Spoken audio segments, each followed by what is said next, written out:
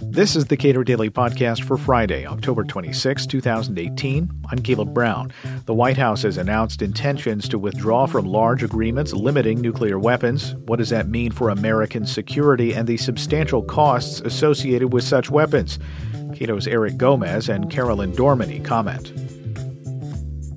Before the Trump administration, how did administrations look at arms reduction treaties, and how did the public look at it? Well, previous administrations had been very interested in nuclear arms control writ large. The Intermediate Range Nuclear Forces Treaty, also known as INF, which is what we're going to be talking about today, that was actually created by Reagan in 1987. New START, the latest in bilateral relations with Russia on nuclear arms control, was negotiated during the Obama administration. Both Republicans and Democrats had been pretty heavily invested in nuclear nonproliferation and arms control movements. Trump has really pulled away from the norm on this one, and has taken a much more hostile tone to a lot of these treaties and thrown a lot of things into question that weren't necessarily going to be questioned beforehand at all. I think a lot of people in D.C. were interested in fixing the problems with these treaties, but definitely moving forward with them and maybe amending them to keep and making sure that they're going to have relevance over the next decade at least. I think the role of John Bolton in all this, too, should be noted because in the Bush administration, they pulled out of the anti-ballistic missile treaty in 2001, and John Bolton had a very high-ranking position in the Bush administration at the time, working on arms control issues. And now he's in the Trump administration as a national security advisor, and we're seeing this sort of renewed offensive against things like the Iran nuclear deal and the INF treaty. So I think that, it would be important to note Bolton's role in all of this as a sort of generally opposed to arms control agreements and wanting to get rid of them. What is the at least stated reason why the Trump administration wants to remove itself from these arms treaties? Well, one of the big arguments is the Russia argument, to say that Russia has fielded a couple systems that violate the terms of the treaty. So the INF treaty prohibits any ground-launched ballistic or cruise missile with a range between 500 and 5,500 kilometers. And recently, Russia has fielded at least two systems that could violate the treaty by having that kind of range that is prohibited. So this was known under the Obama administration, and there was some efforts during that administration to try and bring them back into compliance. But that was really the focus under Obama, and up until recently, the stated focus of the Trump administration and the and European allies was to try and pressure Russia to get rid of these systems and return to compliance, not to get rid of the treaty entirely. And we're sort of seeing the effects of this already, where the European Union, at least, I'm not sure if NATO has released a statement yet, but the European Union released a statement shortly after the announcement that Trump would pull out of the treaty, saying that, we don't want to have a nuclear arms race. We don't want to have an arms race with Russia. We want to return them to compliance, and we understand that they're violating. But, when you sort of torch the treaty, you don't really have many options to reverse course. You kind of lock the U.S. into a position of, we're going to get rid of it now and move ahead. So I think that's been a very consistent point of concern among European allies, and also Japan so far has released a statement saying, we didn't want the U.S. to leave this thing. We wanted to fix it. We didn't want to get rid of it. So I think that's going to cause a lot of consternation among U.S. friends abroad.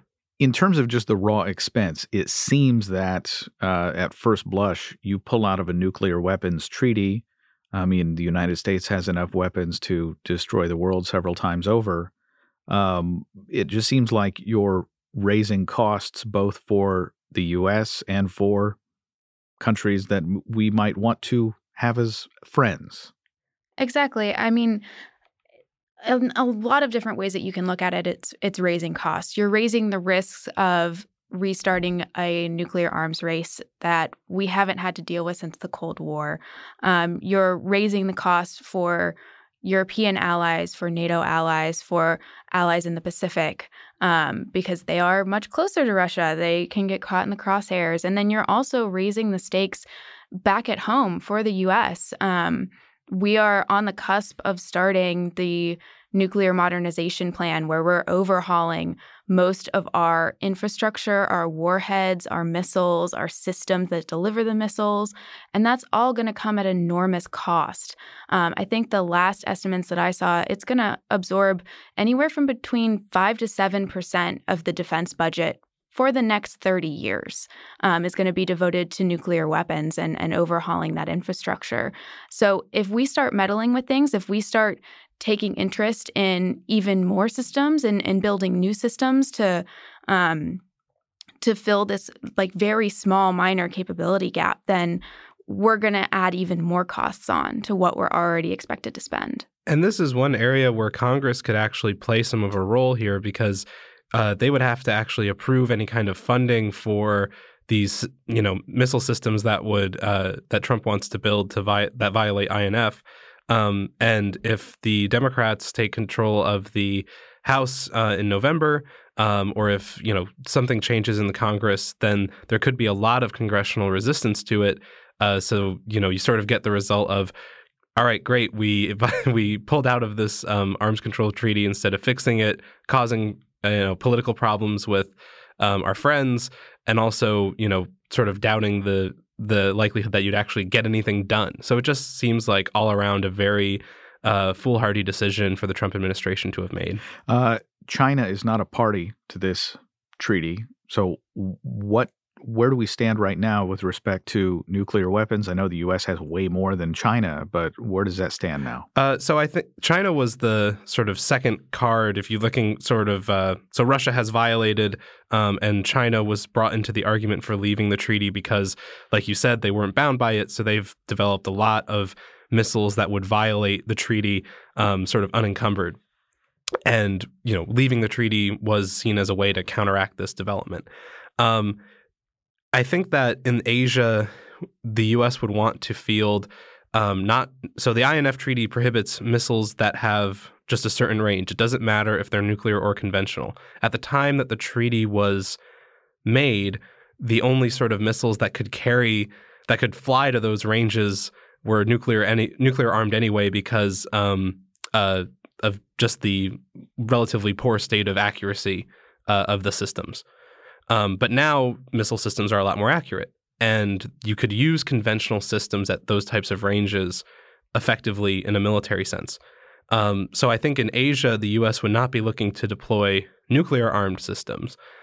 Instead, we would try to probably deploy conventional ones. The problem with this is I don't think the administration has done enough thinking to consider where our allies stand on this. I think there's going to be a lot of resistance. There's already some resistance from Japan. But going forward, I think our options for actually deploying these things in Asia could be significantly reduced, which would also reduce the effectiveness of, your goal. If your goal is to deter China by holding a lot of their targets at risk, and your allies that are closest to China are resistant to have you deploy those systems, then you kind of limit yourself. So I'm not sure that these types of missiles would actually change the military outlook in Asia all that significantly when you consider these political constraints and when you consider just the general military balance.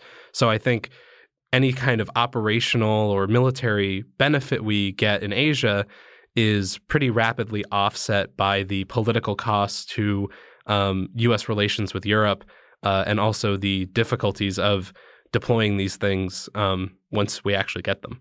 And I think it's kind of important to note as well that in terms of how this change was implemented, it was brought about in kind of a strange way, in that I am not under the impression that many of our allies were actually briefed before this announcement was made.